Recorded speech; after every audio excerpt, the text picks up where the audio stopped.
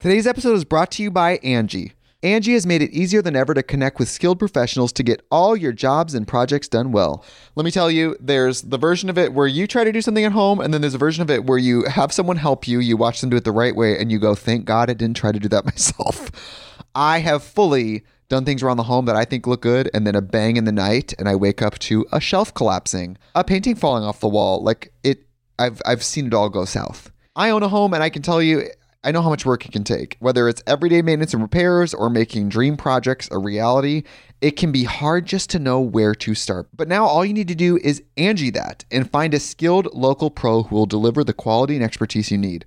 Whatever your home project, big or small, indoor or outdoor, you can Angie that and connect with skilled professionals to get the project done well. Right now, one of my wish lists is I want a bike for my condo in Milwaukee, and I would love to rig it up on a pulley in the ceiling because I have one of those like lofted ceilings, but I'm so scared to try that on my own. Angie has 20 years of home experience, and they've combined it with new tools to simplify the whole process. Bring them your project online or with the Angie app.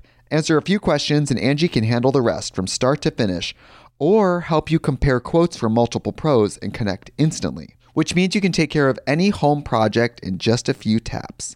Because when it comes to getting the most out of your home, you can do this when you Angie that. Download the free Angie mobile app today or visit Angie.com. That's ANGI.com. Mom deserves the best, and there's no better place to shop for Mother's Day than Whole Foods Market. They're your destination for unbeatable savings, from premium gifts to show-stopping flowers and irresistible desserts. Start by saving 33% with Prime on all body care and candles. Then get a 15-stem bunch of tulips for just $9.99 each with Prime. Round out Mom's menu with festive rosé, irresistible berry chantilly cake, and more special treats. Come celebrate Mother's Day at Whole Foods Market. This episode is brought to you by Sax.com. At Sax.com, it's easy to find your new vibe. Dive into the Western trend with gold cowboy boots from Stott, or go full 90s throwback with platforms from Prada. You can shop for everything on your agenda, whether it's a breezy Zimmermann dress for a garden party or a bright Chloe blazer for brunch. Find inspiration for your new vibe every day at Sax.com. Excuse me, waiter. This coffee tastes like mud. Yes, sir. It's fresh ground.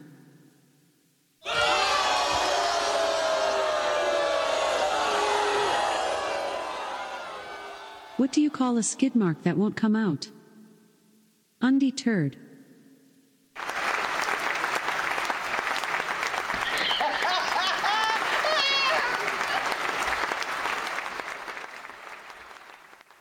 Did you hear about the dirty Easter egg hunt? It was hosted by the Dust Bunny.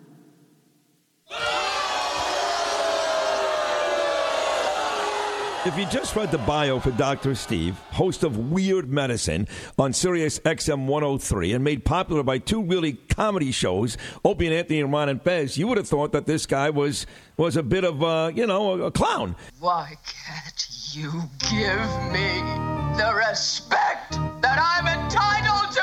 I've got diphtheria crushing my esophagus. I've got Ebola virus dripping from my nose. I've got the leprosy of the heart valve, exacerbating my incredible woes. I want to take my brain now and blast it with the wave, an ultrasonic echographic and a pulsating shave. I want a magic pill for all my ailments, the health equivalent of Citizen Kane. And if I don't get it now in a tablet, I think I'm doomed and I'll have to go insane. I want a requiem for my disease, so I'm paging Dr. Steve. Dr. Steve! From the world-famous Cardiff Electric Network studios, it's Weird Medicine, the first and still only uncensored medical show in the history of broadcast radio, now a podcast. I'm Dr. Steve. My little pal, Dr. Scott, the traditional Chinese medical practitioner who gives me street cred with the wacko alternative medicine ass hats. Hello, Dr. Scott. Hey, Dr. Steve. And Tacey, my partner in all things. Hello, Tacey. Hello. This is a show for people who would never listen to a medical show on the radio or the internet. If you have a question you're embarrassed to take to your regular medical provider, if you can't find an answer anywhere else, give us a call, 347-766-4323. That's 347-POOHEAD. Follow us on Twitter at Weird Medicine or at drscottwm. Visit our website at drsteve.com for podcast, medical news, and stuff you can buy. Most importantly, we are not your medical providers. Take everything you hear with a grain of salt. Don't act on anything you hear on this show without talking it over with your doctor, nurse practitioner, practical nurse, physician assistant, pharmacist, respiratory therapist, chiropractor, acupuncturist, yoga master, physical therapist, blah, blah, blah, blah, whatever. And Tacey, I understand you're going to be leaving and then coming back later in the show, and that's fine. And we'll see you then. And Dr. Scott, everything going well on Simply Herbals. Thank you. Thank you. Tacey's looking at me confused, but I'll explain in a minute. Sprays. Lots of nasal sprays. Okay, yeah, check him out at simplyherbals.net and check out stuff.drsteve.com, stuff.drsteve.com for all of your Amazon needs, and patreon.com/weirdmedicine, where we do our Tacey and I do our Patreon over there, including the exam room where we have celebrities call in and ask us questions. And then I'm doing Cameo still, cameo.com/weirdmedicine for $8 something like that. I'll say fluid to your mama. So there you go. All right. Thank you. Don't forget to check out Dr. Scott's website at simplyherbals.net. That's simplyherbals.net. And check out our website, as I said, at drsteve.com. So, all right. How's it going? Awesome. Yeah, you had a good week? Pretty good week. I don't give a shit. I know. So it was nice of you to sound semi-sincere. To pretend. Semi-sincere. I was just burning up like everybody else in this part of the United States. Yeah, that kind of sucks a little bit, but it's I hear it's going to get better. But no one tunes in to us to listen to us talk about the weather. Prognosticating the... So what kind of medical news do you have for us this week, Dr. Scott? Anything weird and wonderful and odd? Well, one thing that's really pretty wonderful is the fact that there is a new diabetes drug out that's helping patients lose weight like they've never seen before. Oh, really? What is the drug? So the drug is called tirzepatide. Okay. That's very close. That's pretty damn good. I've been practicing. I actually read this 30 seconds before we came on, so I figured it's pretty close. It's that notorious Dr. Scott show prep. Yes, I worked so hard. So the drug works on two naturally occurring hormones that help control blood sugar and are involved in sending fullness signals from the gut to the brain. Yeah. So that whole feedback mechanism, which is really important to keeping us from feeling hungry all the time. What they noticed is that the folks who have diabetes were losing weight and lost up to 21% of their body weight. Yeah. In some cases, that's 50 to 60 pounds, Dr. Steve. Yeah, that's a big deal. That's a big deal. And the great news is it helped with a lot of people. There, just a couple people dropped out of the study because of some GI upset. And that's real classic with these pretty drugs. Pretty common. I mean, that's one of the ways they help you lose weight is by making you sick to your stomach. You poop yourself to death. Well, no, it's so nauseated. Yeah, just make you nauseated. But you can't eat. Yeah. I'm looking at this article in the New England Journal of Medicine, which is a pretty highfalutin medical journal. Right. And this is where they were looking at it just for obesity alone. Okay. And it was a phase 3, double-blind, randomized controlled trial. Ooh, very good. Those are the ones we like. Yep. And they assigned 2,539 adults with a body mass index greater than 30. So obesity is characterized as 25 or more. Overweight is 25 or more. And so these people were obese, or if they were 27 or more and had at least one weight-related complication. And that had to exclude diabetes in this case. Okay. So it could be osteoarthritis of the knees, I'm assuming, something like that, some of those kinds of things. And then they were to receive once weekly subcutaneous tirzepatide 5 milligram, 10 milligram, or 15 milligram, or placebo for 72 weeks. So I'll give them credit for this one, too. They took their time, and they weren't in a rush to get this thing to market, which is nice.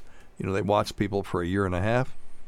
And then they had a 20-week dose escalation period on top of that. So it was really 92 weeks. Okay. That's so it was almost, it was right at pretty lengthy study. 2 years, right? Yep. Well, just under 2 years. And their co-primary endpoints, remember, you have to decide what your endpoint's going to be. What are we really looking for? And it was percentage change in weight from baseline and a weight reduction of 5% or more. So at baseline, the mean body weight was 104.8 kilograms. So let's ask Echo what that is. Echo, what's 108 kilograms in pounds? 108 kilograms is about 238 pounds. Well, it's 108. By the way... No, I don't care about the bio weights. Echo, stop that.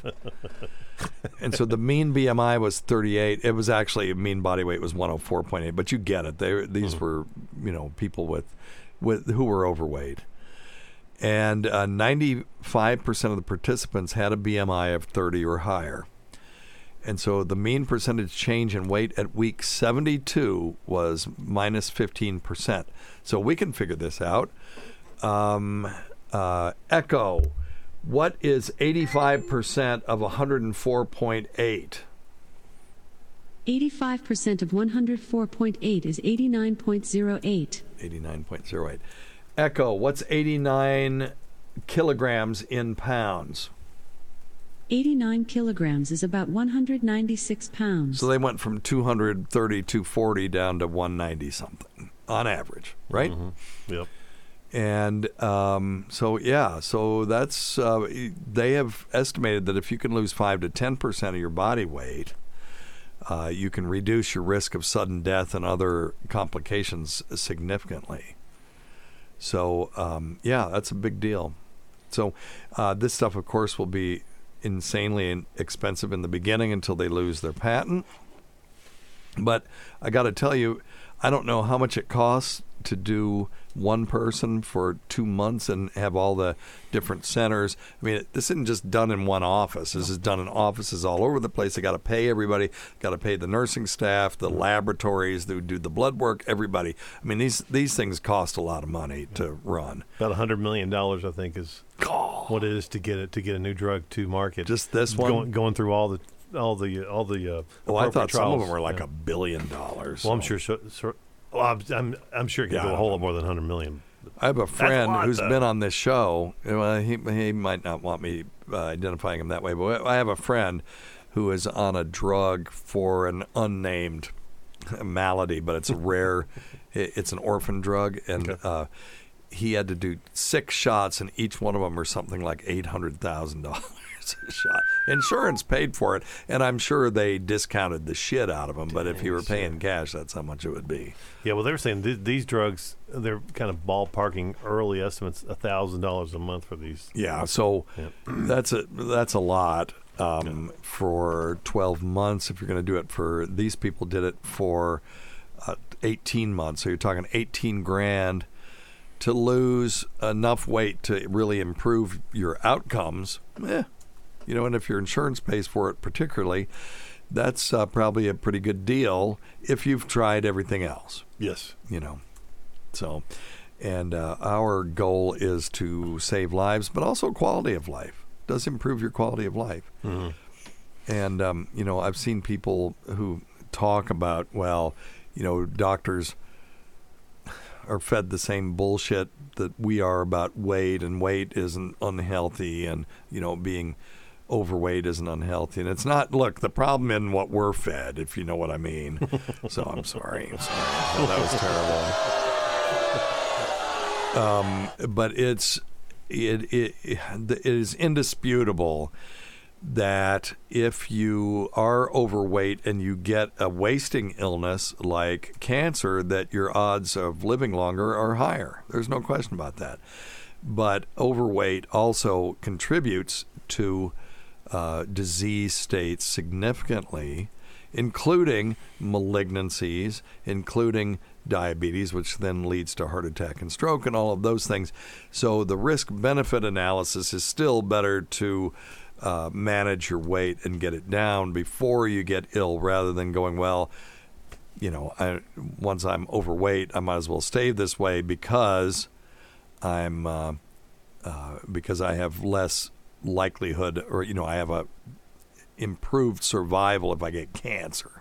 That isn't really, to me, that's not a compelling argument. It is to some people. There are some people, they get mad at me for even saying that there's any health benefit to losing weight, but it is. If you look at if you care about the data, the data is absolutely there. Yep. And, I think the other interesting thing about this drug is just think about a lot of the people that we have that have joint replacements early, and then they start adding weight because they can't get up and move, and then it gets worse and worse. And sometimes dropping that weight will allow them to get up and be more active and to heal quicker. So I think there's a lot of great benefits to it. Well, and then there's just the lifestyle stuff. I mean, are you not sick of having to buy? I mean, I agree. It sucks. You have to buy 2 seats for an airplane, or you can't ride rides. I mean, I broke my heart. There were 2 people in front of me at Tennessee Tornado at Dollywood, and they couldn't get the lap thing. I know, it was awful, and they had to get up, and they were, you know what? It would have been not so bad if they'd been in the back. They were in the very front 2 seats. So every single person in line and everybody sitting in the ride, saw this. And I felt horrible for them. But I'm sure they felt worse about it. Yeah. And then there's the whole Dollywood thing that I love to tell, that I've told a couple of times on this show, that there is a sign at Dolly's Splash Country that's the double, and I shouldn't laugh, that the double tubes are for an adult and a small child not to exceed 500 pounds total. Now, if you have to make a sign for that, an adult and a small child, and combined weight is more than 500 pounds, they had a problem. Yeah. Something happened on that ride for them to make that sign. Yeah.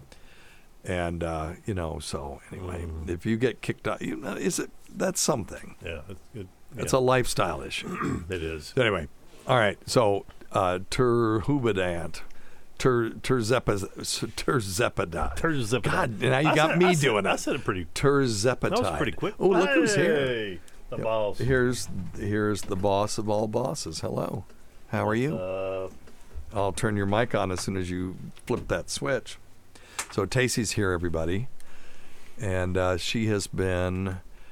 and nobody cares about our kid or anything. I think it's on. Yeah, it's on. It's hot. Nobody cares about our kids' excellent grades or any of that stuff, but he is now searching for an apartment because he's not getting along with his roommates. And that is... Can you help her? Because she's plugging. Yeah. I'm sorry. Oh, she's plugging in. Is that working? Yes. Okay. No. I was afraid. Okay. Yeah, those Very things good. weren't working for me the other day. Yeah. Are you sure that's not just him wanting to have his own place so that his girlfriend can spend more time over there? Yeah. No, she can spend time over there now, but they're just they were best friends in high school and now not so much, and that kind of sucks. I hate that.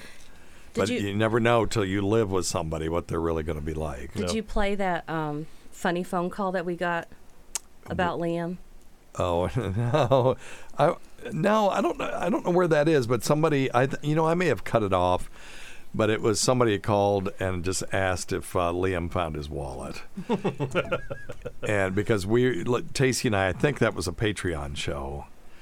And Liam called and said he couldn't find his wallet, so Tacey left to go find it. Were you here?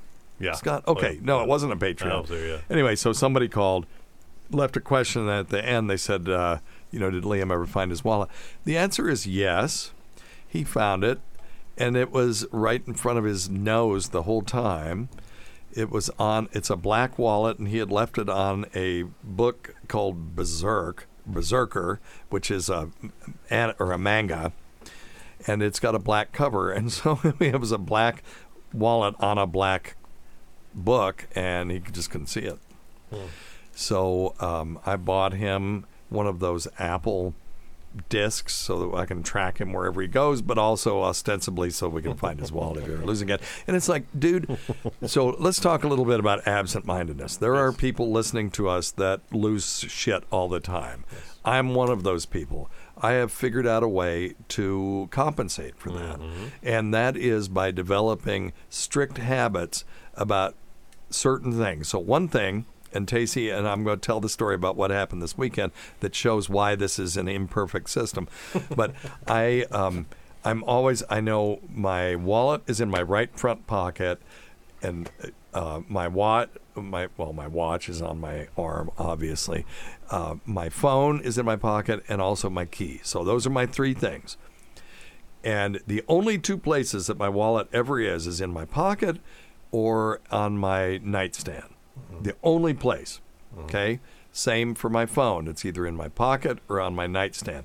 That way, if it's not in my pocket, I know it's effing on my nightstand, okay? And I've been telling Liam, wallet, nightstand, and then, I left it in my car. That's by the way, some 19-year-old dumbass shit where they've never been exposed to anything bad in this world. Well, I'll just leave my wallet in the front seat of my car, and then it's like, dude, come on. Don't do that. So anyway, it's an invitation for trouble. It is. Well, yeah. I mean, don't give somebody a reason to break into your car. But so I've developed this. So this is the key: is you have to develop these habits, because you're always, for absent-minded people, you're going, well, I'm going to put my keys right here, and I'll remember where I put them, and then you don't, and then they're in some godforsaken place. Right. That you don't remember. Well, okay, so this weekend, couldn't find my fucking glasses. Couldn't find my glasses. My glasses are either on my face or on my nightstand. Right. But I've kind of gotten in the habit of taking them off in the bathroom when I'm getting ready for bed, and sometimes leaving them there saying, I'll come get them in the morning. Not there either. Not there, not anywhere in the bathroom, not in the tub, not in the drawers. Not under the bed. Not right. Looked under the bed. Oh, I did find a pair of glasses there. Those were Tacey's glasses. Tacey's glass. No, not too bad. She has OCD worse than I do, so it was driving her crazy. But I did find glasses under the bed, and they were Tacey's that she had lost 1 million years ago. So that was something. And I found 2 of the dog balls that they Ralphie lost when they did his spaying. And we found neutering. a beeper. I'm just kidding. And I found a beeper that I lost about a year ago. So anyway, but couldn't find my fucking glasses. Couldn't find them. And I just said, whatever. They'll turn up. I know they have to be here. They were in my pants pocket with my keys. Oh, jeez. Which I never go into my pants pocket for my keys because my car has one of those proximity locks. Yeah. Why the hell? You should cram your glasses in your phone. I crammed. Scratch them up. I was getting ready. I put my wallet in my front pants pocket. I put my phone in my back pants pocket. I put my keys and my glasses in my left pants pocket like a dumbass. And we looked everywhere, and then it was like, stupid asshole. So I came downstairs. Of course, I had to cop to it because it was funny because it's so dumb. So these things don't always work, but they work better than not doing that. So if you're absent-minded, you've got to develop those sort of proximity things. And then be checking all the time. I'm always telling the boys, when you go from the car to the restaurant, do your inventory. Wallet, keys, phone. When you go in and then you sit down, and then when you get up, wallet, keys, phone, and then when you get back to the house, wallet, keys, phone, until you go to bed that night. And if you'll develop that habit, you'll lose these things a lot less than you normally do.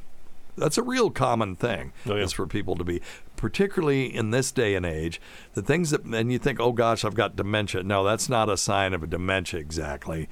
It is a sign of anxiety, stress, a lot of stuff on your plate. Yeah. And those things, those intrusive thoughts will bust in and destroy your short-term memory, the scratch pad memory, and then you just have completely forgotten where you put something. All right? Just remember, the opposite of forgetfulness is what? Presence. So being present, you forget less. Oh, I know another one. The opposite of forgetfulness is? I forget. I forgot. Okay. That's hilarious. All right. Yeah, I'm going to say Scott ruined that one. All right. I can take it. All right. We had a question in the waiting room. So when we are referring to the waiting room, what we're talking about is a small group of people who, because we're on at the same time when Anthony has Gavin on. There are a lot of people who watch that instead. And I don't blame them because they know they can hear this later. But if you want to hang out with us We're on YouTube. Just go to our YouTube channel. Follow us on Twitter or our subreddit or YouTube. I said YouTube or Facebook, and I'll put out a notification, and then you can come in and check it out. And so we have people in the waiting room. So I see Amanda Swan and Darren Parker and Sean Pedrick and other people like that. They're just hanging out. And I'm not going to do like Stuttering John and sit here for 20 minutes and list everybody that's in the chat room. But you can hang out and then you can ask questions, and Scott usually picks them up. And one of the people, was it Sean that was asking about viral meningitis? Oh, didn't see that. Okay, well, anyway, one of the people in the chat room had a child or, a family member who was a child who had viral meningitis. Now, viral meningitis obviously is meningitis. That's inflammation of the lining of the central nervous system. Those things are called meninges. And it's a very common form of meningitis. If I had to choose between viral and bacterial, I'll take viral because in adults, for the most part, it causes a chronic headache. Okay. And most people get better on their own without treatment. Now, non-polio enteroviruses are the most common causes of viral meningitis in the United States. So a lot of people get these enteroviruses, and very few of them will develop meningitis. But mumps can do it. Herpes can do it.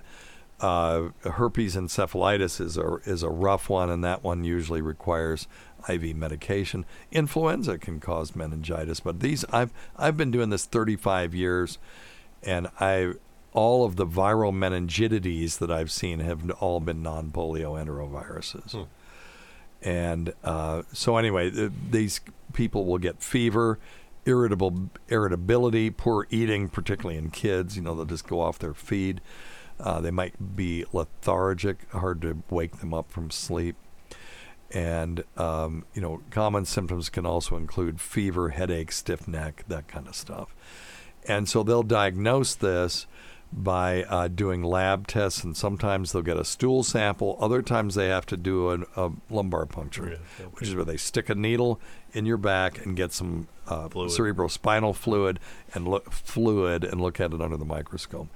So in most cases, there isn't any specific treatment for the viral meningitis, and most people who get it, if it's mild, get better in 7 to 10 days. Good. And antibiotics don't help. No. So there you go. So that's that, and hopefully the kid follows the normal course, has a real mild syndrome, and just gets better quickly. Mm-hmm. All right? Good. All right. You got anything else over there? Yeah, well, Darren Parker was asking last week and tied it into this week. I guess he started having maybe some cardiac concerns. Okay. He started taking Crestor. He was prescribed Crestor, started having some sores on his scalp. Well, Crestor is rosuvastatin. That is a statin, Dr. Scott's favorite. Yes. All right. Anyway, we'll skip past that part. But he was asking, really a two-part question. He was asking if we've ever heard of anyone that has scalp ulcerations or sores. Absolutely. Yeah, with Crestor. Statins are known to cause a bunch of terrible stuff. Oh, whatever. Statins are known to cause keeps my triglycerides under control. Eczema. Well, that's by God, that's anecdotal evidence there, Taste. That's right. Eczema. It can cause a cutaneous version or form of lupus, even. Yeah, which is not Porphyria cutanea tarda, which we've talked about on this show before. It's often associated with liver disease. Bullous dermatosis. Ooh. Bullous dermatoses are dermatoses, pathology of the skin that cause blistering. So you can get big sort of fluid-filled blisters. They can also cause phototoxicity. In other words, people, all of a sudden, they're on a statin. They're really sensitive to sunlight. Lifeline has got to stop calling me. Hang on a second. Let's just take this call. No. Hello? Yeah, that's what I thought. Well, so okay, so photosensitive. So those people will go out, and all of a sudden, God, I just go outside, and now I get sunburn all the time. Quickly up. Well, there's a second part to this story. Yeah. So yes, that is a possibility, and it is unusual. A lot of providers will miss that for a day or two. Mm-hmm. They're used to hearing about muscle aches and pains, neuropathies, and that kind of stuff. Yeah. He was talking about.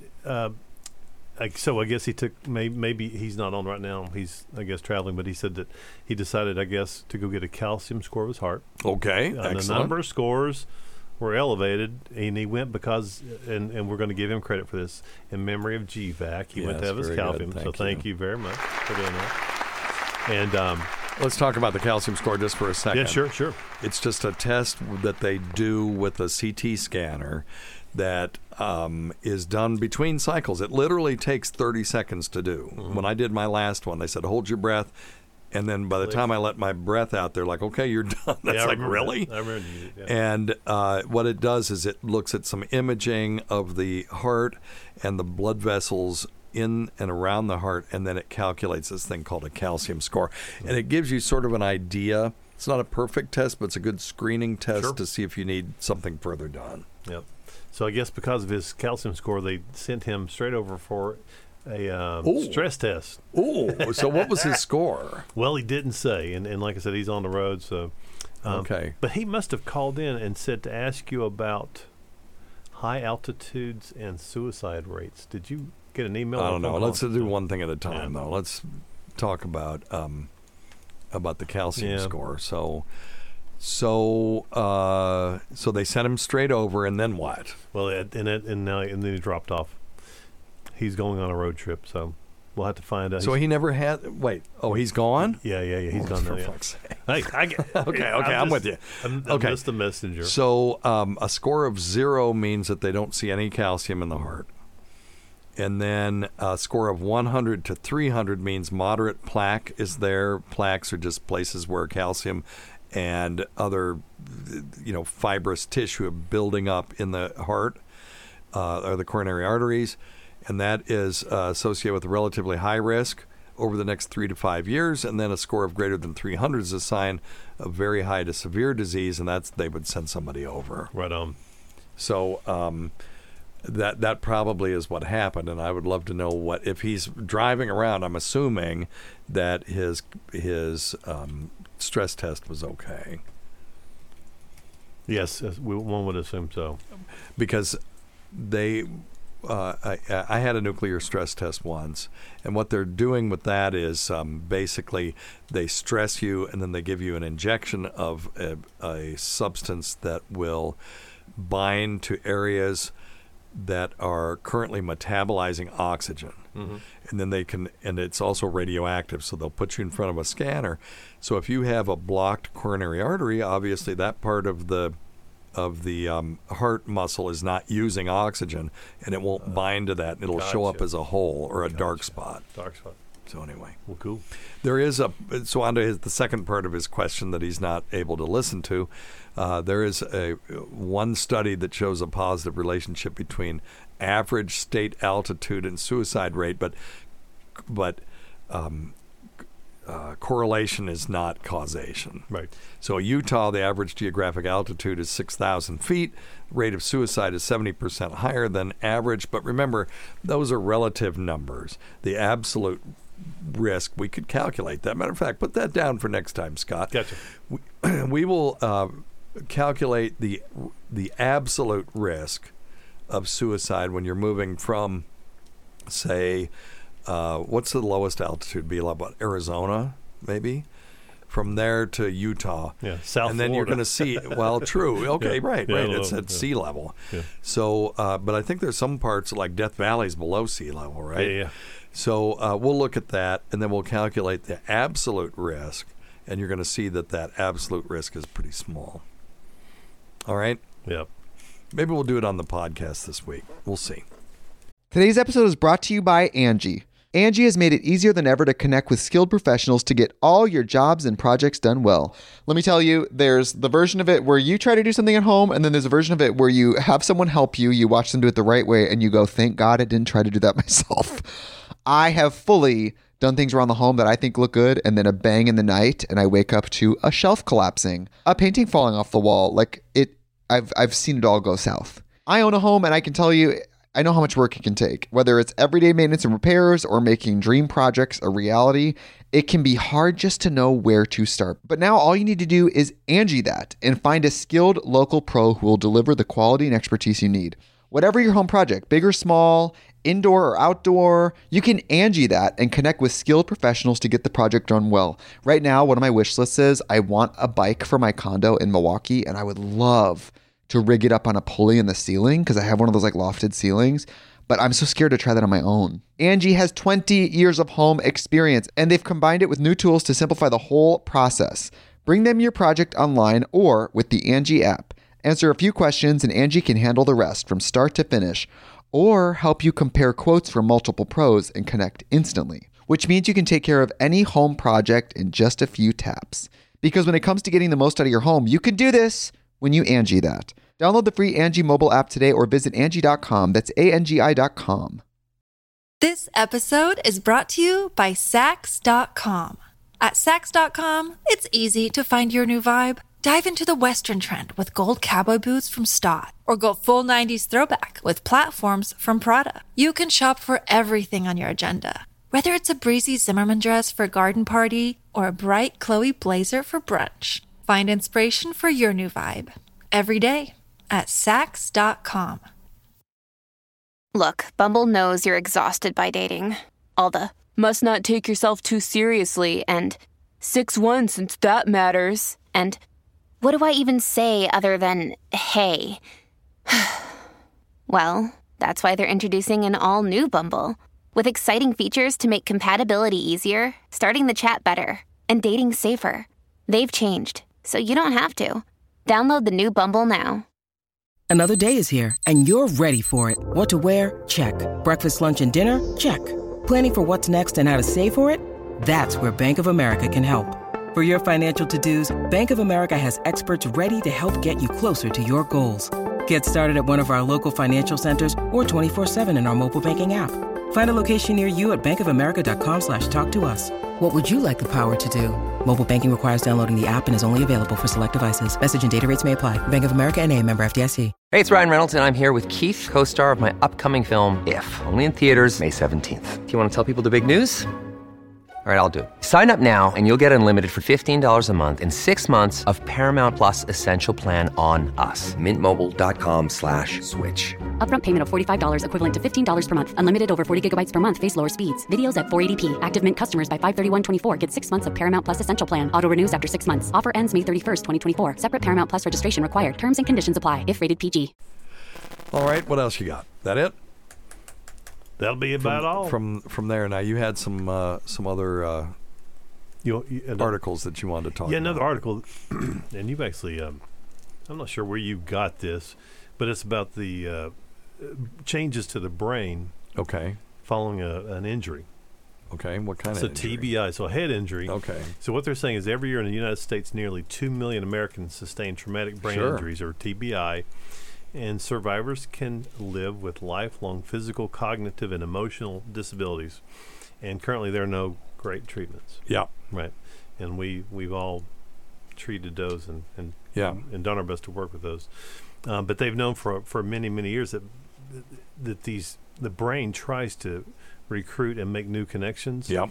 And what they've found now is they may have a way to actually using some it's a weird process called iDisco.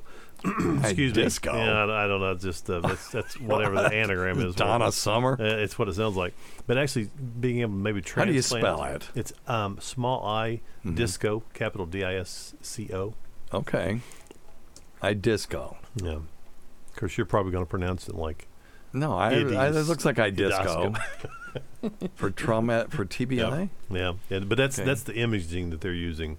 So okay. As far as these are labeling that's it. for creating maps, right? And that's how they determine where these brain cells are communicating. Yeah. So they're hoping that they can use this mapping to either put in some some new some gene therapy. Yeah. Like, like they're doing with say the CRISPR, where they're modifying the genes, but they're hoping that they can actually create new pathways to reverse some of these TBI injuries. Wow. Which would be okay, well, that would be interesting.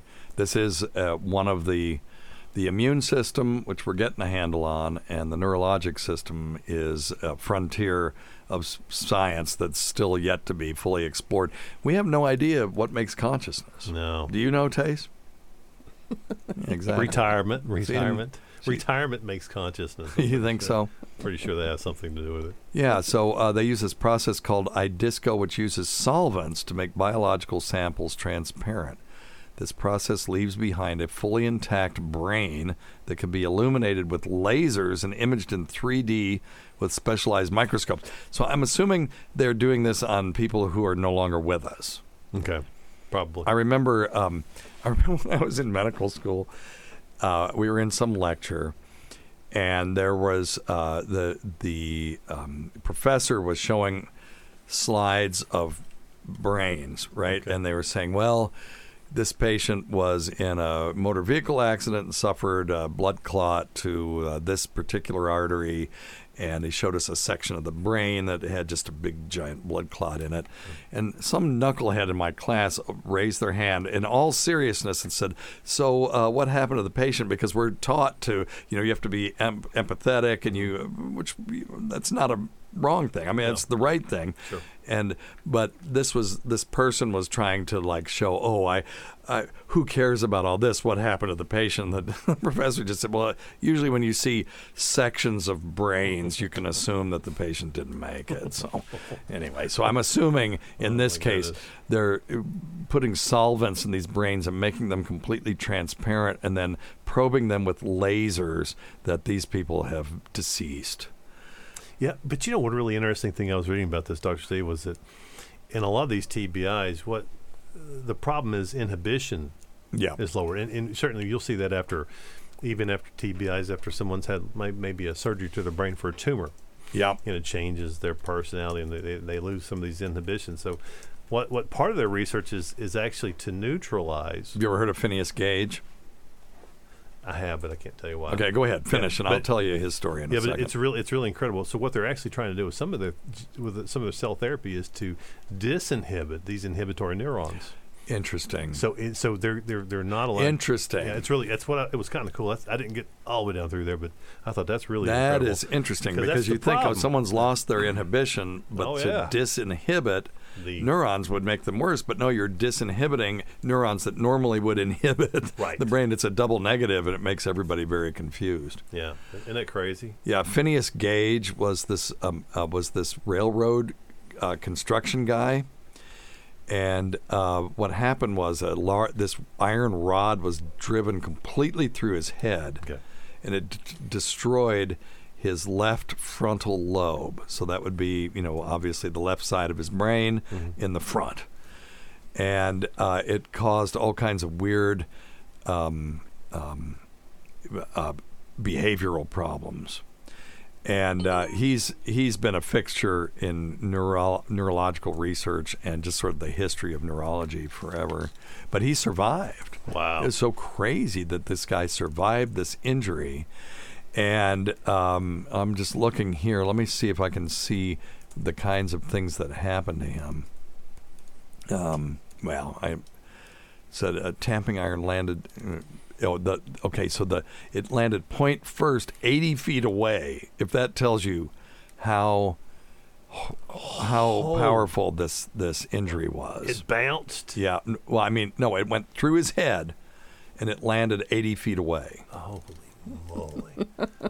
Dang. So I guess they were blasting or something, and they had this tamping rod or maybe they were tamping this the charge down into the ground, and then it exploded and went just right through his brain. And that just he had all kinds of strange behaviors after that. One thing that, if you're interested, a really good book on these kinds of things is The Man Who Mistook His Wife for a Hat. Okay. That's a great book about weird neurologic injuries and stuff. And another one, I think written by the same guy, was one called Mind of a Mnemonist, and it's M-N-E, a mnemonist. And it was this guy that had this crazy malady that he could not forget anything. He was incapable of forgetting anything, and they would give him lists of 100 things, and then years later they would come back and ask him what was on that list, and he could name them. One time he made a mistake, and the mistake was that he forgot candy cane on this list. And when they said, "Why did you miss that one?" he said, "Well," and he thought about it for a second, and he said, "Okay, I see why I missed that. I had laid the candy cane against a brick wall, and when I walked by it, I just missed it because it blended into the brick wall." Oh, What? Wow. Yes. Wow. And his brain was just cataloging things constantly. He was walking around in this world. That's insane. Isn't that something? So there's all kinds of cool stuff. If you separate the right brain from the left, because there's this neurologic tissue going between the two called the corpus callosum, and when you sever that, you can do some really interesting experiments with those people. Yeah. They'll do that sometimes for people with refractory seizures, particularly back in the old days. Yeah. And in those cases, you could show something to the right side of the brain. Let's say you show a bunch of pictures. Mm-hmm. And one of them is a horse, and there's a way that you can just show it to the right side of the brain. Sure, you can do that through the partition, eyes. right. Partition. And the person would be able to pick it out of a lineup, but would not be able to say what it was that they saw. But they can point to the word horse on or they on could point to the picture. Yeah, I saw a similar It's thing. nuts. Yeah, I think we may have discussed this years ago, but it's very similar. A corpus callosum had been severed on this one gal, and she was showing how when she'd go into her closet, and she knew that she wanted to wear a red dress. Yeah. But if she went up with her left hand, it wouldn't pick a red dress no matter how hard because it she didn't tried. want to. It didn't want to. So it'd pick like that orange dress or the yellow dress and pull out. But her right hand or whatever would actually be able to go and pick out the because the that's dress. well, that's Just wild. Bizarre. Isn't that because crazy? They're two sides of her fighting. brain, They were yeah. fighting. There's two distinct things in there, and they Totally right side, they totally left side. cooperate. Yep. But the left brain is where speech and all that, and most people, 99% of people, the left brain will be where speech and sort of executive processing is. But the right brain has very important functions, but it's mute. And if you it doesn't. In other words, you can't say things. Well, the right brain can't speak, but it has very important functions. So if you try to draw a face and you're not an artist and you haven't learned to look with the right side of the brain, the left side of your brain will go, well, I know what a nose looks like. It's a circle with two little holes in it. Yep. That's not what a nose looks like. The left brain is all about symbols and stuff. The right brain is about the shapes, but you have to shut up the left brain because it always thinks it knows better. So a really cool trick is to take a photograph of somebody and set it in front of you and draw from it with the picture right side up.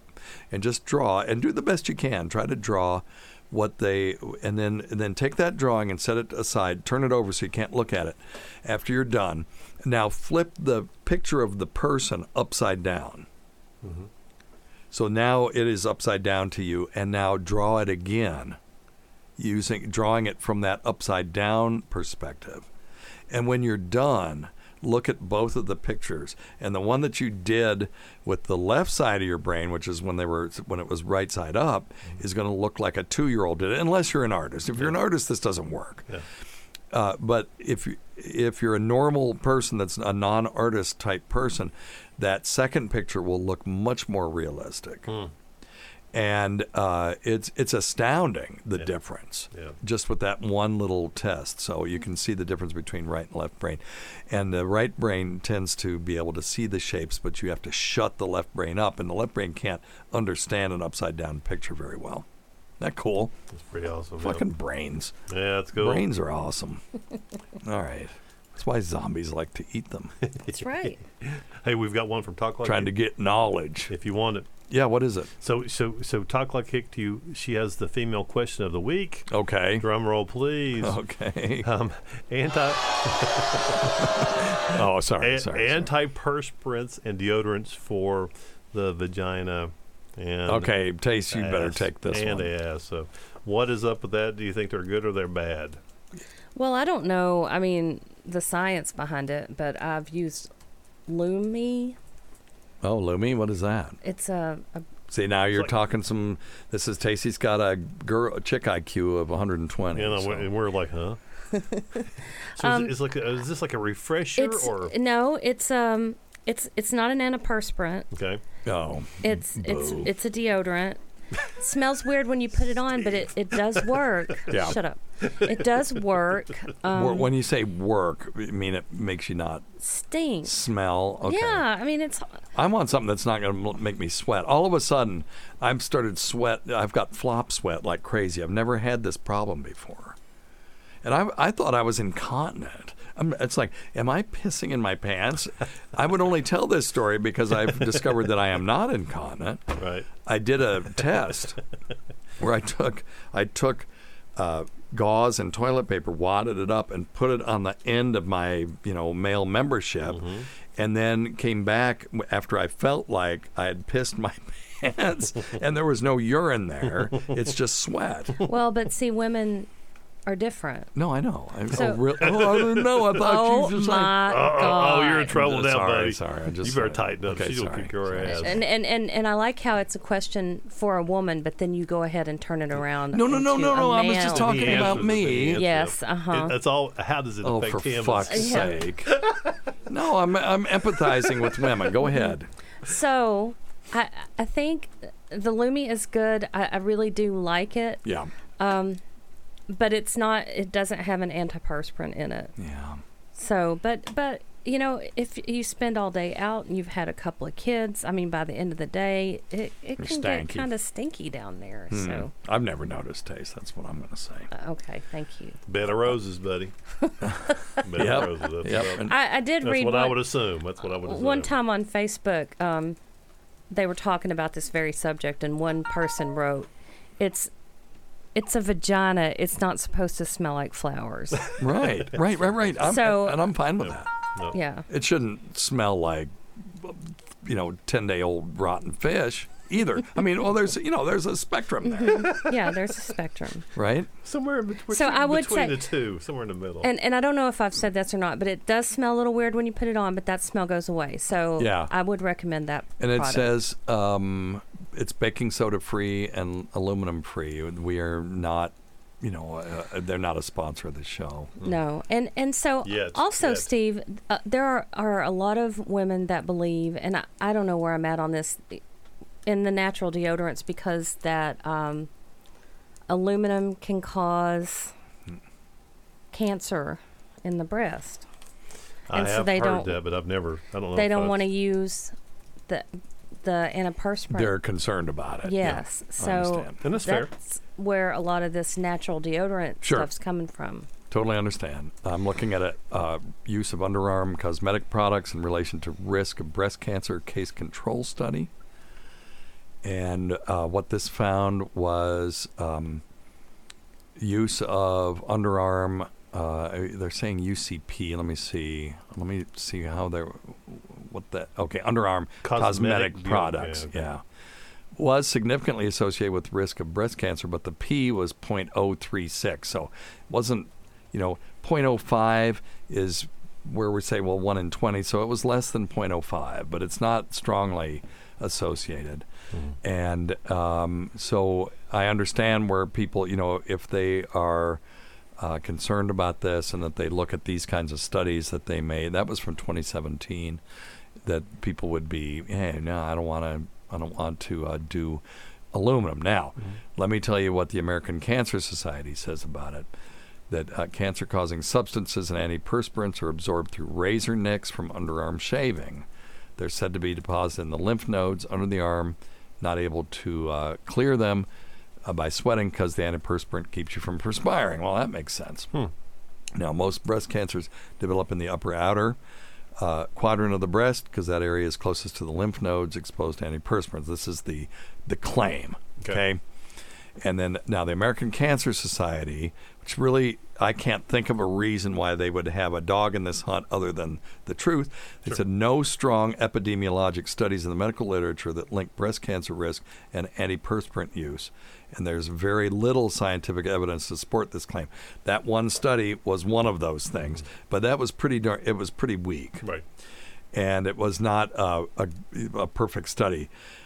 It says here, a carefully designed epidemiologic study of this issue published in 2002 compared 813 women with breast cancer and 793 women without the disease. They found no link between breast cancer risk and antiperspirant use.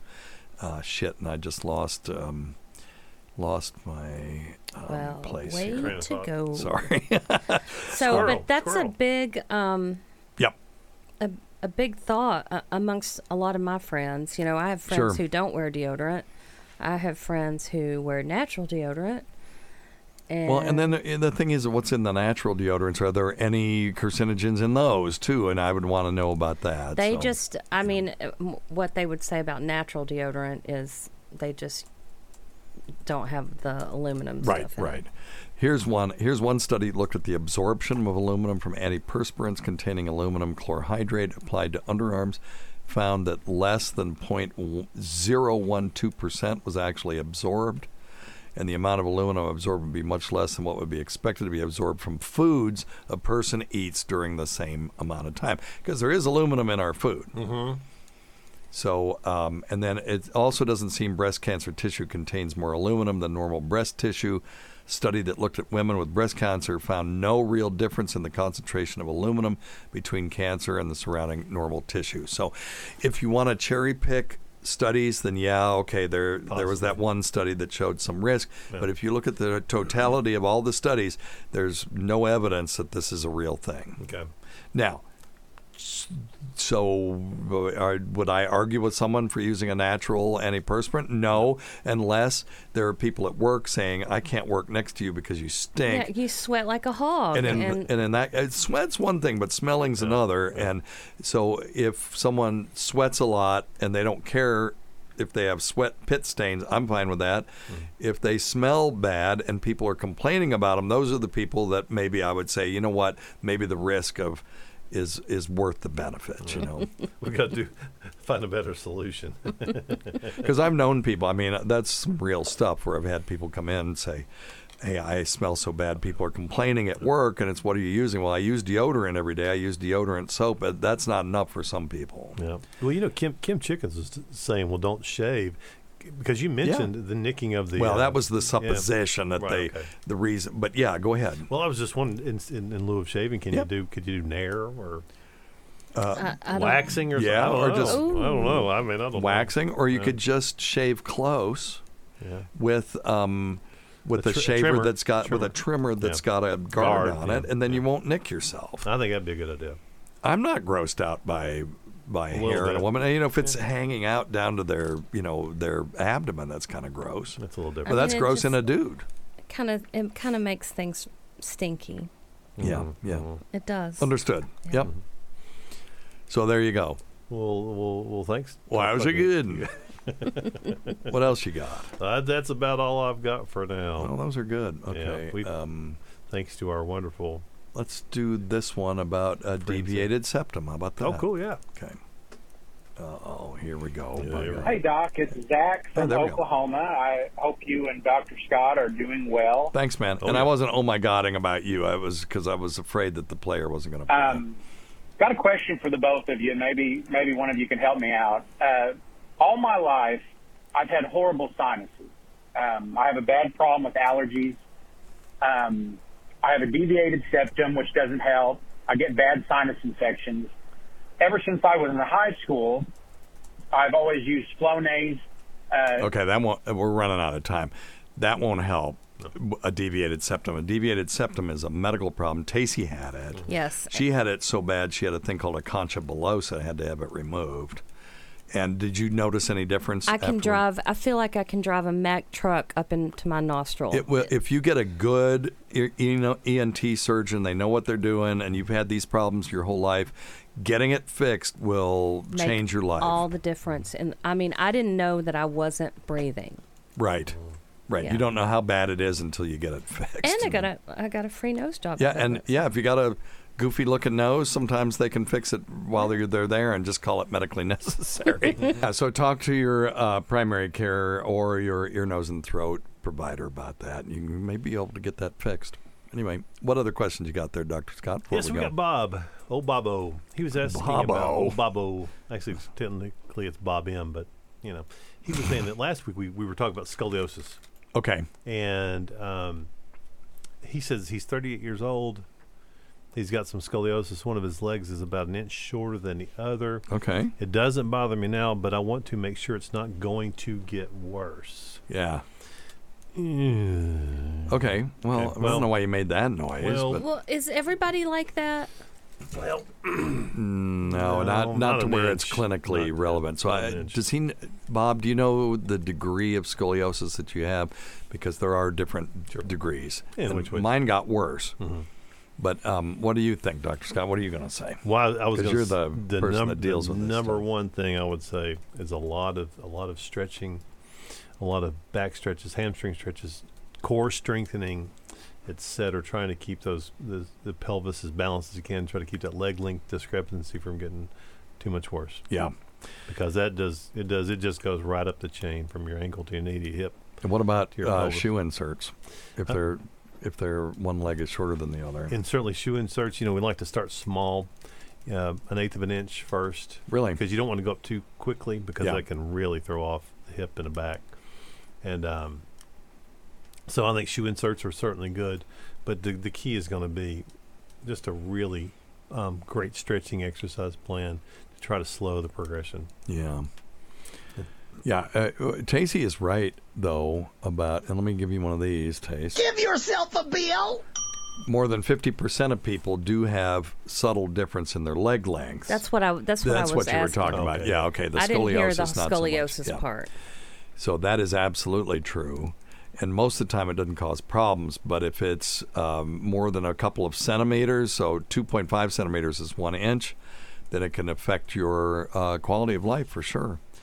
And these things can be caused by a lot of things, bone infections, bone disease. But in Bob, of course, it's caused, we think, by his scoliosis. And they should do x-rays and all of those things to look at these things and line everything up, make sure that there's not something that they can fix. And wearing a shoe lift is one thing.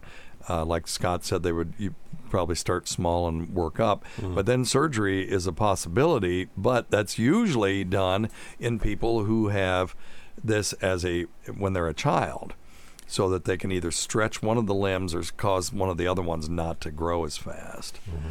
And, so in children who are still growing, there's a thing called epiphysiodesis. And what that is just basically you're trying to slow down the growth plate in the longer leg.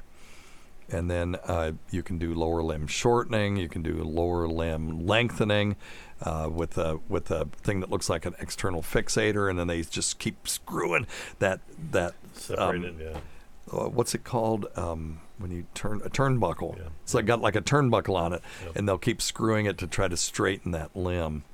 But honestly, the best place to go is either it was to an orthopedic office. Let them, preferably one that's got a spine surgeon in the center. If you do ortho and if it's neurosurgeon, of course. Yeah, well, I'm just saying so that they can both look at it and say, yes, you don't need to do anything. That's what we're hoping is they'll say you don't need to do anything, and they'll send you to an orthotic shop and they'll get you a lift in the short legs shoe.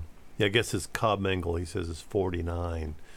Which is what's 49? 49 is pretty significant. Yeah. Yeah. Okay.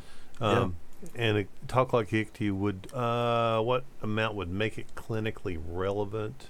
What's that? The scoliosis? I guess in scoliosis, yeah. Well, like we said, more than a 1 inch difference in leg length can affect your quality of life. And then, it's, I don't know, it's anything greater than 10 degrees is going to start to be a mild scoliosis. Yeah, let's grade scoliosis here. Yeah, it's the Cobb scale, Cobb Engel measurement. Or did you look that up? So you have the answer in front of you? Yeah. So why am I struggling here? So what is it? So you said 10 is mild. Yeah. So 1 to 9 is normal. Is normal scoliosis or very mild. 10 to 24 degree curve is considered mild scoliosis. Needs to be monitored. 25 to 39 degree curve is considered moderate. You get up to 40 to 49 degree curve generally is considered a brace to avoid surgery. Yeah. And then getting up past that, you start looking so at and he was 50 to 70. He was in that grade 3. Yeah. Okay. Yeah. So they're suggesting bracing and certainly bracing. I'd get this looked at. Oh yeah, and I'm sure he has. He said they found it when he's in 9th grade. So okay. So he's been.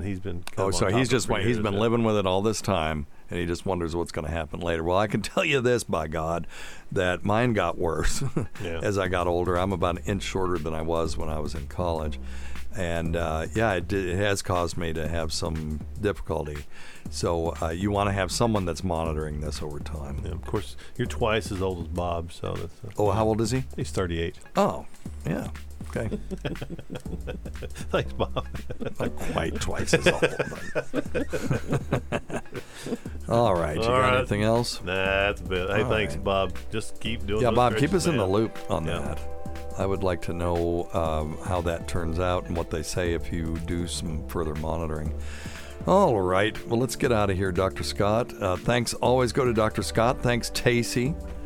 We can't forget Rob Sprance, Bob Kelly, Greg Hughes, Anthony Cumia, Jim Norton, Travis Teff, That Gould Girl, Lewis Johnson, Paul Ovcharsky, Chowdy 1008, Howdy Gooplunk, Eric Nagel, the Port Charlotte Whore, the Saratoga Skank, the Florida Floozy, the St. Pete Barkeep Blower, the Dolly Museum Diddler, the Ballet Bimbo, the girl with the genetic half-sister no one knows about, Percy Dumb, Roland Campos, sister of Chris, Sam Roberts, she who owns pigs and snakes, Pat Duffy, Bill the Cop, Keith the Cop, Dennis Falcone, Matt Kleinschmidt, Dale Dudley, Holly from the Gulf, Christopher Walken's voice double, guitarist Steve Tucci, the great Rob Bartlett, Adam Goldstein, Cargirl Vic.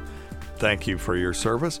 Cardiff Electric, Casey the Soil Scientist, Carl of the Talipes Equinovarus Carls, producer Chris, the subreddit news chick, a.k.a. That Oh my Rob. God, it's like the whole Crows show. and the Bukkake Queen, Jenny Jingles, the inimitable, Vincent Paulino, everybody. It really is bad. Eric Zane, Trucker Andy, Tucker and Anita Dixon, Bernie and Sid, Martha from Arkansas's Daughter, Ron Bennington, of course, our dear departed friends, G-Vac and Barry the Blade, and Todd Hillier, who supported the show, was always gracious and always appreciated. Listen to our SiriusXM show on the Faction Talk channel, SiriusXM channel 103, Saturdays at 7 p.m. Eastern, Sunday at 6 p.m. Eastern, on demand, and other times at Jim McClure's pleasure. Many thanks to our listeners whose voicemail and topic ideas make this job very easy. Go to our website at drsteve.com. Okay. Nobody listens this far anyway. Go to our website at drsteve.com for schedules, podcasts, and other crap. Until next time, check your stupid nuts for lumps, quit smoking, get off your asses, and get some exercise. We'll see you in 1 week for the next edition of Weird Medicine. Don't take those headphones off yet. Why not? That's what I'm